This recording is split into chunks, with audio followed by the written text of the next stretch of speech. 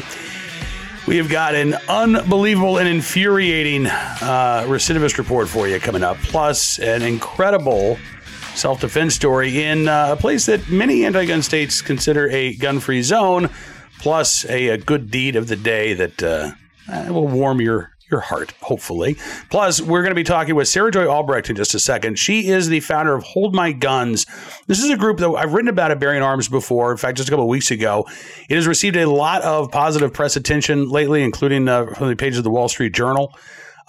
This is an organization that is all about helping to keep gun owners safe, and doing so without imposing new laws that would criminalize gun ownership, demonize gun owners. It is quite simple, actually. They've got participating gun stores. So if you need to store your firearm, and maybe it's because somebody in your house is going through a challenging time, mentally speaking, you're concerned about their safety. Maybe you're just going out of town for a week. Maybe you're being deployed and you don't have a place to secure your firearms. You can work with these participating FFLs. No questions asked. They don't ask why you need to temporarily store your firearms, but you can store your guns with them until you are ready to take them back. This is a group that is pretty new. Hold My Guns has only been around about 5 years or so. But it is growing, and I hope that this is going to be a year in which we see the number of participating FFLs double, triple, or quadruple, because this is, I think, an effort that is worth supporting, not only on the part of gun stores, but on the part of gun owners as well. So with that as an introduction, let's kick off the conversation with Sarah Joy Albrecht of Hold My Guns. Take a look and listen. Sarah Joy, thank you so much for coming on the program. It is so good to talk with you today. Good to be here, Cam. Thank you. I'm going to warn you right ahead from the outset here. I may get emotional. We're going to be talking about an emotional topic, so be prepared. But I want to ask you, first of all, Hold My Guns has gotten a lot of positive press recently. They had the big write-up, I think it was in the Pittsburgh Post-Gazette, focusing on a couple of the local gun stores in Western Pennsylvania who are part of this program. And then the Wall Street Journal ran a great feature on Hold My Gun. So I have to ask, what has been the response? Have you had a response from the recent media attention that Hold My Guns has received? Yes, it has been amazing because we've had all kinds of different people reach out for different reasons. The one that really touched me was a woman had reached out because her father's best friend had taken his own life, and she was hearing things from her dad that indicated that he might be thinking of taking his own life too. He felt that he had let down his friend. Her father is the one who found him. No one was able to get a hold of him, and so he said, "I will go," and he did find him. And so, I have chills just thinking about that. I'm a range safety officer, and although I've never had a suicide on a range where I was present that day, it's something that we certainly have trained for. And I know how devastating finding someone can be. And so we had an opportunity to chat. She called me up and said, "Hey, I want to learn more about Hold My Guns. I want to learn more about firearms storage." And I was able to encourage her and let her know that the firearms community really cares. And as far as I know, her dad is still with us, and she also filled out a personal safety plan, which is something that we provide for free at holdmyguns.org, and also in the link in our bio for all of our social media, which is holdmyguns.org. And that what she did was filled out a personal safety plan for herself and then said, "Dad, these are the things that would really help for me to feel secure. And I'm sharing this with you because I know that you care about me. And how can I help you to feel safe and secure in this difficult time?" And we talked about just how we live moment by moment, and that humbly speaking, any of us could find ourselves in a difficult time. And it's just really, it's been a wonderful opportunity. We've gotten calls like that. We've gotten calls from people interested in firearm storage for many different reasons.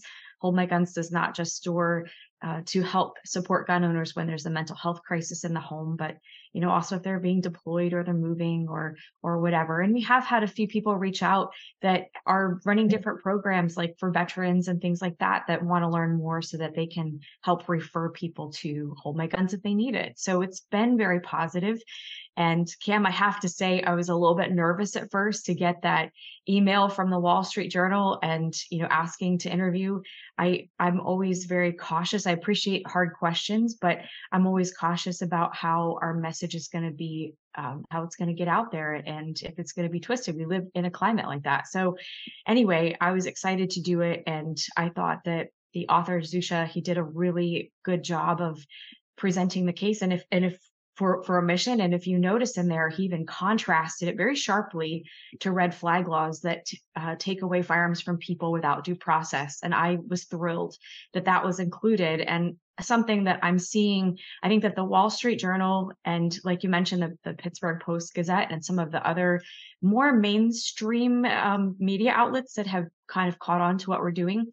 I think what we're seeing is a trend, and I hope it continues in 2024, where people are realizing that taking an approach that criminalizes gun owners instead of supporting them and providing them, with resources, optional resources that they can have personal agency and choose if they want to engage in them. I think that people are getting tired of this very heavy-handed gun control approach that criminalizes people. So I'm hopeful that we're going to see more trends towards people realizing that there are solutions out there that support people that do not create criminals out of gun owners. And I really hope that we'll continue to see that trend. And I agree with you. I think we are starting to see that. I'll give you another example of this. And look, I mean, certainly there are plenty of examples to the contrary, right? People who still want to weaponize gun ownership. And so, well, the best way to be safe is to just not own a gun whatsoever, right? But John Dietrich from the Milwaukee Journal-Sentinel wrote a big, I think he spent like 9 months writing this a series called Behind the Gun. And it started to look at, who are the people dying from gun-related causes in Wisconsin? And what he found very quickly was that suicide was taking far more lives than homicide in Wisconsin. Mm-hmm. But as he's talking to gun owners and he's talking to, mental health professionals, he realized, okay, this can't be about taking the guns away, right? This has to be about who gun owners are, why they own firearms, and what the community is doing, right, to deal with these issues here in a way that, as you say, is not about criminalizing gun ownership. It's not about weaponizing, our gun ownership against us, but it is about it's about helping people. In this case, we're helping people who own guns, but look, the mental health crisis that we have in this country is not just related to gun owners, right? Suicide rates are increasing, both gun-involved suicides and non-gun-involved suicides. And this is something that I talk about a lot at BearingArms.com. Almost every state in the nation has a shortage of mental health care workers. You've got a shortage of inpatient beds for people in crisis. This is an issue, and it is bigger than just, well, let's take the guns away. Let's have red flag laws. That won't accomplish the goal here. So it actually works against clinicians, right?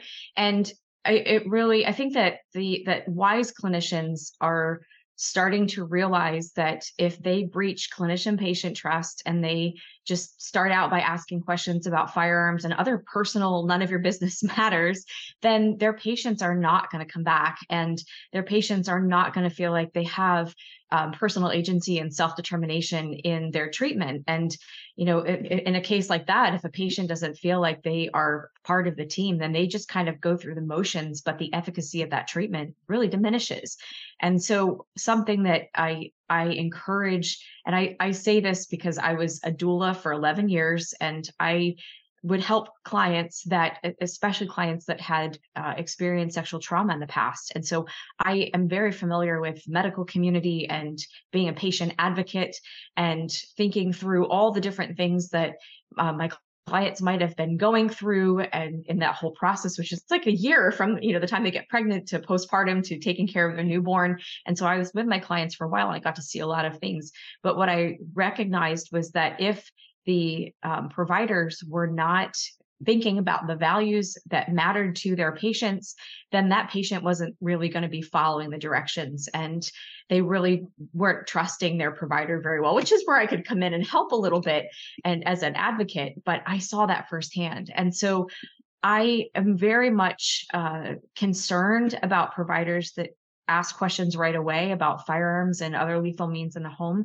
But I'm also concerned when it's completely ignored. And something that I think would really help for patients to make informed decisions about their care would be a scenario like, hey, you're a factory worker, you have a repetitive motion injury because you're lifting your arm up, and we're going to have to repair this shoulder cuff tear. And, so when you are going to have the surgery, you're going to be out of work for maybe 8 weeks. You're going to have physical therapy, and you have a dog. How are you going to walk your dog? And so I'm letting you know as a provider up front, before we get into this surgery and the aftermath and the recovery, you're probably going to be on medication that can have these side effects.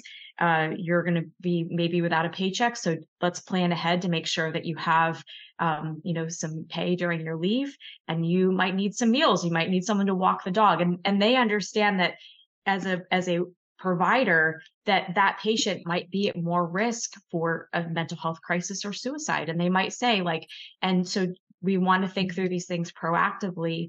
Do you have a plan for your firearms if you find yourself in a state of depression? And I'm telling you this because I care about you as a provider. And they don't have to, lecture them. They might just say, here's a Hold My Guns location, or as long as you have a plan, I just want to make sure up front that you understand the risk that you're taking here. And unfortunately, a lot of times what we see are providers that just start asking questions about guns as like routine. They don't really care about the patient. They're just writing things down. It's on your permanent record. And then they are, it's like, okay, we're going to do this procedure. You're going to show up at this day. They hand you a bunch of paperwork, and then you go under, and then you wake up and you've got paperwork and your buddy's driving you home, and you're like, what just happened to me? And there was no conversation at all about what to expect. And so I think in general, kind of going back, is that providers, they care about their patients, but they don't necessarily know how to have the conversation in a way that's respectful. And again, they don't even have to have confirmation that gun owner has, that there are firearms in the home. They can just say, if you have them, here are your risks. And that way the patient has trust that clinician or that doctor has their best interest in mind. So it's really exciting to be part of that. Different, like a change of perspective. It was exciting to be part of that as a doula, and now as someone that is helping people in transitional times through supporting them through firearms storage. And I'm excited to see, and I think this next generation of individuals coming up, that they care about these things and they want to make sure that they have the right resources.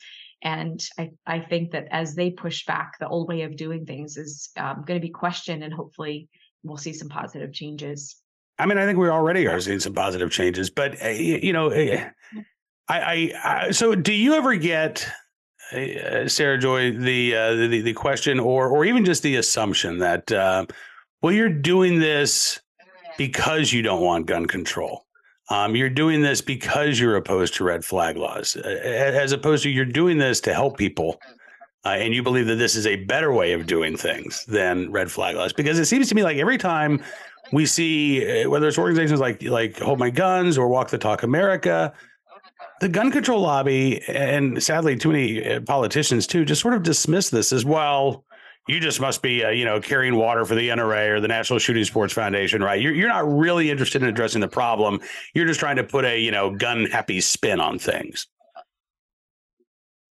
Well, I certainly hear some of that, but the right to bear arms is one that is diversely exercised, and so people from all different political backgrounds care about the mission of Hold My Guns. And I think that, like we were talking about a moment ago, that from a practical perspective, a lot of people that are in the space of trying to do something, they're realizing that legislative efforts are backfiring and that they are actually creating more obstacles for people. It was really interesting.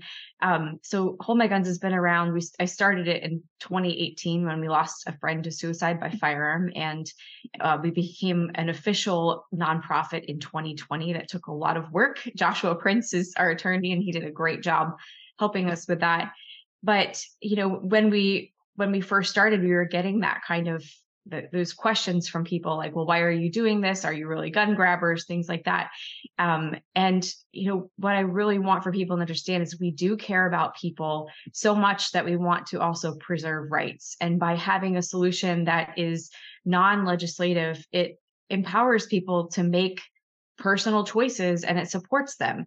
So that's really what we're about. But at the end of the day, too, it does undermine legislative efforts, because if a person can practice self-governance and they have the tools to do it, then there's not necessarily a need, although certainly people will try to create laws no matter what, but there's not necessarily as much of, I don't know, like needs, maybe not the right word, but it doesn't justify as much because people have their own solutions. It's hard to justify creating more legislative efforts. That being said, some of the recent law changes have really hurt Hold My Gun. So, for example, in Washington State, they enacted an assault weapons ban, like whatever that means, and they unilaterally decided what an assault weapon was. And we actually, our storage partner in Washington State had firearms in storage for a gun owner, and because the laws changed, they had to call them up and say, "I'm sorry, we can't store these anymore because, we're not allowed to have these in our possession." So it's very interesting. And I hope that people realize that some of these, legislative approaches actually have unintended consequences. Same thing with a magazine ban.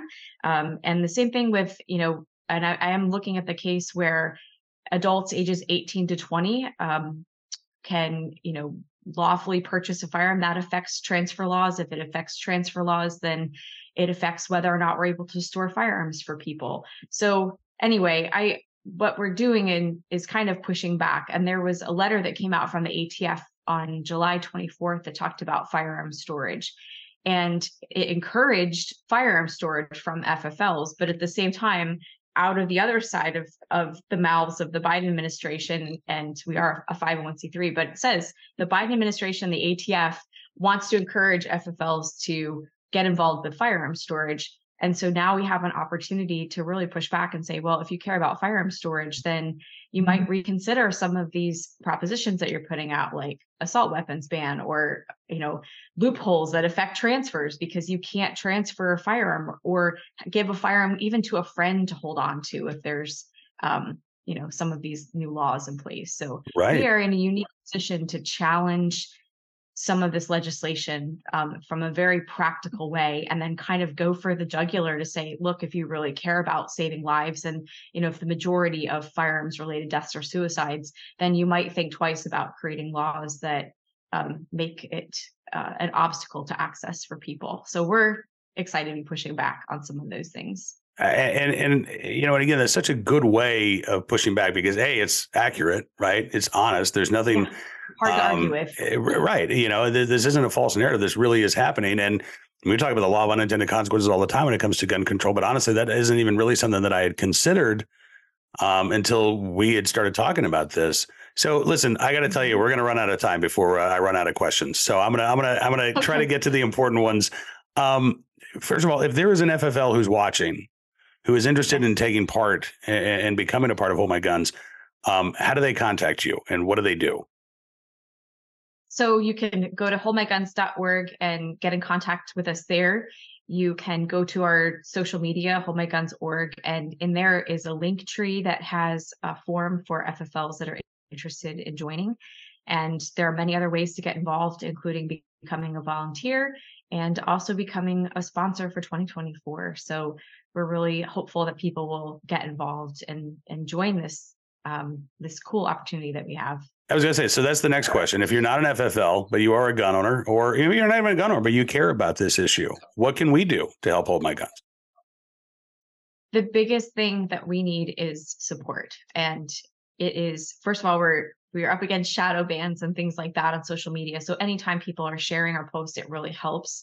to get some visibility so we can reach people in need and also reach people that are interested in learning about the mission.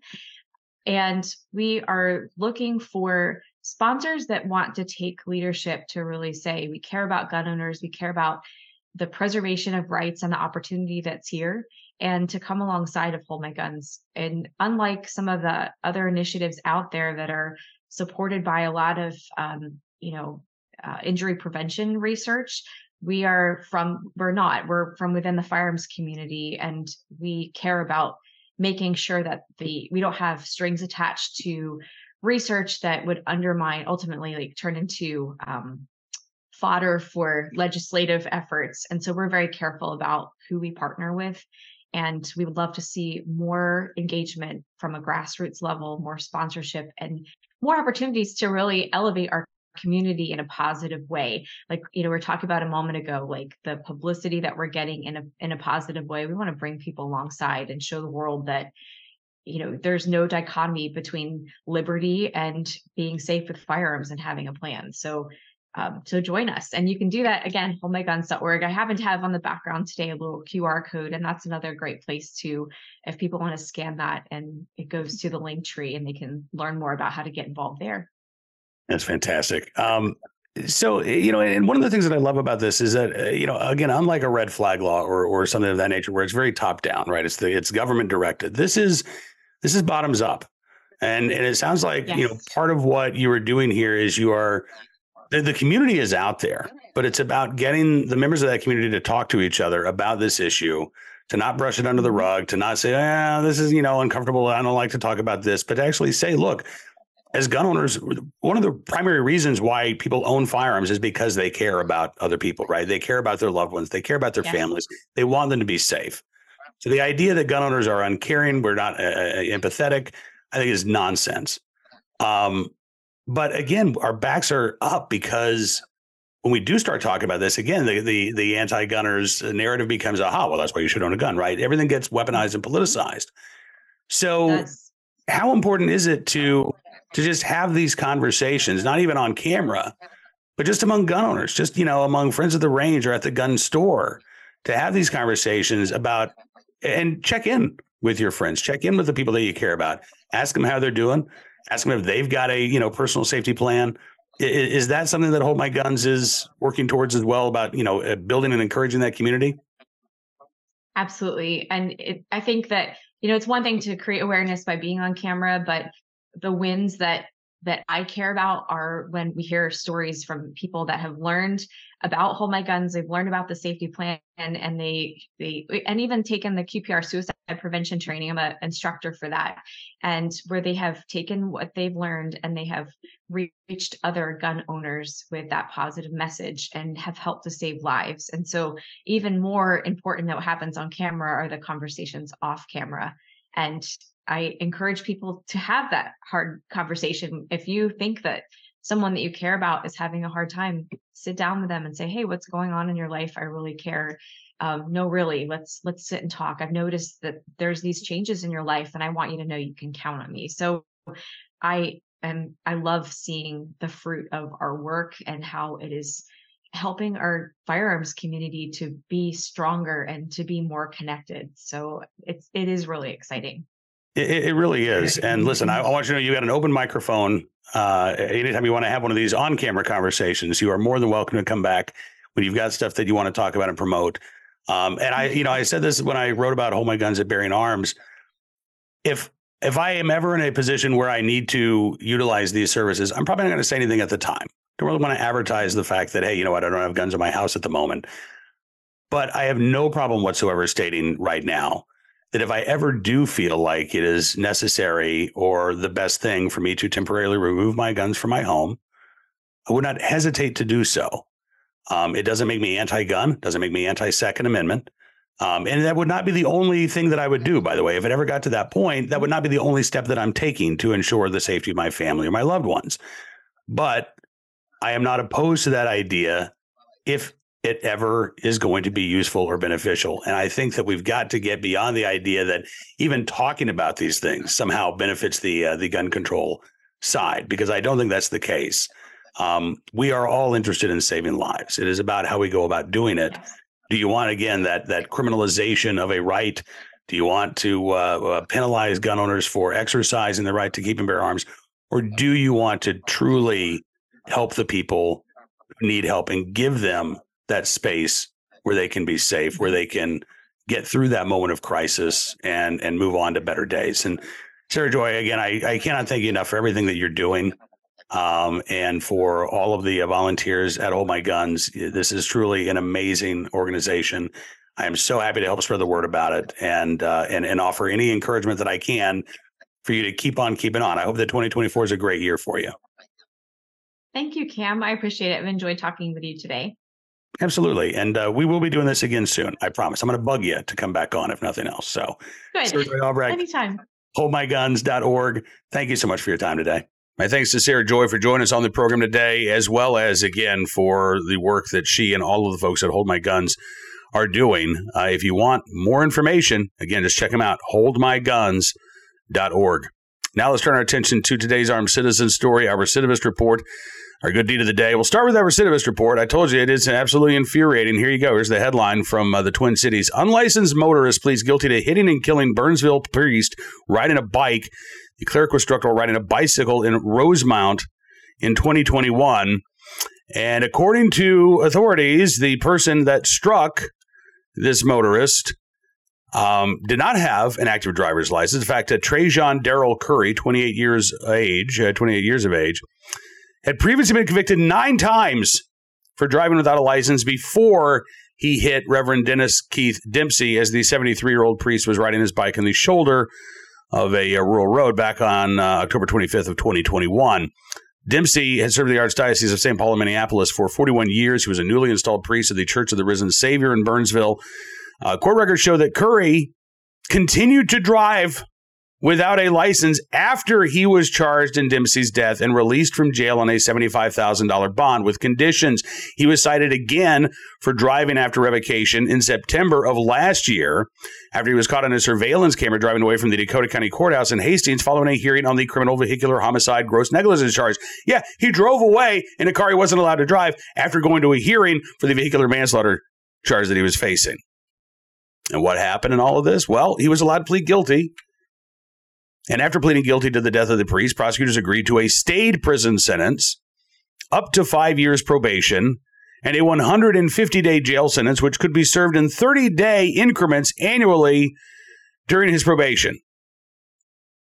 So he'll do 150 days in jail, less than 6 months behind bars, over a 5-year period, right? 30 days at a time, and I'm sure he's going to get time for good behavior, things of that nature, but mostly probation. We hear gun control activists talk all the time. They say, well, you've heard this argument. I know you've heard this argument. Well, you have to have a driver's license. Why shouldn't you be licensed to own a gun? Yeah, okay. Well, first of all, driving a car is not a right. But secondly, what happens if you're caught driving a car without a driver's license? You're not facing felony charges. You don't go to prison for 5 years. You don't lose your right to drive forevermore. Again, not a right to begin with, but you don't lose your ability to drive forevermore. Nothing happens. You get a slap on the wrist. You can kill a man while you're driving without a license, and you will not face as much time behind bars as you would face in, say, Michigan for simply possessing a firearm in public without a concealed carry license. That's messed up. That is the status quo in Minnesota. And unfortunately, in this case, it means that Trajan Darrell Curry is going to be out and about, perhaps behind the wheel of a car, even after pleading guilty to criminal vehicular homicide. Now, today's Armed Citizen story from Denver, Colorado, where a father shot an attempted robbery suspect who opened fire on his family in a museum parking lot. Now, museums are one of these sensitive places in states like California, New York, right?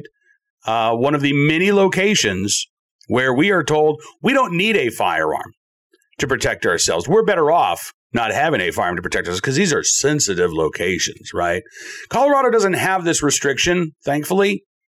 But if this had happened in California under the rules that are in place, thanks to the Ninth Circuit, either this family would have been defenseless in the face of an armed robber, or dad would be facing charges for bringing his gun into a gun-free zone and using it to protect his family. This happened at the Denver Museum of Nature and Sciences parking lot. And I remember in California, not only are museums permitted places, but the parking lots of these sensitive places are also no-go zones for gun owners as well. That suspect who allegedly shot at a family in the parking lot of the Denver Museum of Nature and Science is now facing multiple charges of attempted murder. The dad who fired back, not facing any charges at all. The shooting happened New Year's Eve around 2:45 in the afternoon. Officers responded to the parking lot of the museum after receiving a report of a robbery. When they got there, they found several shell casings, bullets, vehicles that appeared to have been hit by gunshots. They also found a victim and his family. They were able to ask him what happened. According to Channel 7 in Denver, the victim told police he was driving with his family, including his girlfriend and their 2 kids. They pulled into the parking lot. He was changing his shirt as they got ready to go into the museum. He did have his concealed carry firearm in his waistband. He then saw 2 people quickly approach him. He told police that they had handguns. He could see that they had extended magazines. The guns were drawn, pointed at him. They also ran up to his girlfriend. Again, while armed, the man said that he feared for the life of his family. He said the suspects grabbed him and told him to give them the silver chain around his neck. One of the suspects then hit him in the back of the head. He said he believed the man hit him with the butt of the handgun. The father then pulled his gun from the waistband, pointed at the 2 suspects. That's when one of the suspects opened fire, shooting at the man several times. One round hit the rear passenger side of the vehicle. Man told police he fired back at the suspects, who then fled northbound on foot, fired an additional round at the family as they ran. Nobody in the family, thankfully, struck by gunfire. Witnesses said the suspects got into a vehicle and then drove away eastbound. Shortly afterwards, police were alerted that a person had walked into a hospital with a gunshot wound about 6 minutes after this robbery took place. That person identified as a 21-year-old suspect, Oscar Alejandro Mendoza. According to authorities, a car similar to the suspect vehicle had dropped 2 people off of the hospital and continued away from the hospital. One of those 2 people wearing clothes that matched the surveillance footage from the shooting scene of the museum. The other person fled the hospital before police arrived. Mendoza was medically unresponsive due to his injuries. He remained in police custody at Denver Health. Once he is discharged from the hospital, he will face 4 counts of attempted first-degree murder, 2 counts of felony menacing, 1 count of attempted aggravated robbery. And again, the man who defended his family, not expected to face any charges. But thankfully, this happened in a place where museums and the parking lots that are attached to them are not gun-free zones. Because if that had been the case, again, wouldn't have stopped the criminals, right? May have just ensured that they had unarmed and defenseless targets to choose from. Thankfully, that wasn't the case here in Denver. All right, finally today, our good deed of the day. In the right place, at the right time, willing and able to do the right thing. A neighbor in St. Louis, Missouri, who came to the aid of a woman and her son who were escaping from a man who had basically held them hostage. According to police in St. Louis, a 35-year-old woman and her 10-year-old son were being held by her ex-boyfriend late last Wednesday. But they were able to escape during the overnight hours. They knocked on their neighbor's door, Marquita Lewis. She said he was serious. He was trying to get them. Her doorbell camera captured the moment showing the suspect trying to actually follow the mom and her son into Lewis's home. The 21-year-old suspect was holding the 2 against their will, according to authorities, hit the woman in front of the boy before they managed to run away. Marquita Lewis says, "I'm happy I woke up to save her and the child because there was no telling what he would have done." She looked back, she saw him, and that's when we ran in. Lewis said a second later, we got in the house, he pushed the door. "I'm happy I locked it." As of last report, officers are still looking for the man. He has been charged with assault, kidnapping, as well as violating an order of protection, which, we've talked about this before with folks like Nikki Gozer. I would never, ever discourage anybody from taking out an order of protection. But please don't think that it is a suit of armor. It is a piece of paper. It may help you legally if somebody, the subject of this order of protection, violates it. There may be consequences, but that will not stop. That piece of paper will not stop somebody who is committed to doing you harm from carrying out that attack. Thankfully, in this case, the woman and her son had a neighbor that they could run to. They had that additional help to keep them safe. But I hope that going forward, she is now not just relying on the kindness of her neighbors, but is taking steps to ensure that she can protect herself and her son from her abusive ex if he shows up once again and violates another order of protection. All right, that's going to do it for this edition of Bearing Arms Cam & Company. I want to thank you for being a part of the program. As always, I'm looking forward to being back with you again tomorrow, but don't forget to check out BearingArms.com. In the meantime, we're keeping you up to date on all of the latest Second Amendment news and information from all across the nation. And if you like what you see, I'd encourage you to become a VIP or VIP Gold member as well. We're doing our, by the time you see this, our weekly live chat will have concluded. Ed Morrissey out today, but Bearing Arms contributor Ryan Petty joining us for this week's VIP Gold live chat. We do it every Wednesday, 1:30 Eastern. We'd love to have you involved as well. If you can't join us live, you can always catch it on demand, but it's always great to have you a part of the conversation. If you want to be a VIP or VIP Gold member, just go to BearingArms.com/subscribe. Use the promo code GUNRIGHTS, and you can get a significant savings on your membership. As our way of saying thanks, we're going to give you exclusive content like those VIP Gold live chats, but also VIP stories each and every day at BearingArms.com, because your support really does matter, and it truly does make a difference. So thank you again. We'll see you back here tomorrow. Until then, be well, be safe, and be free.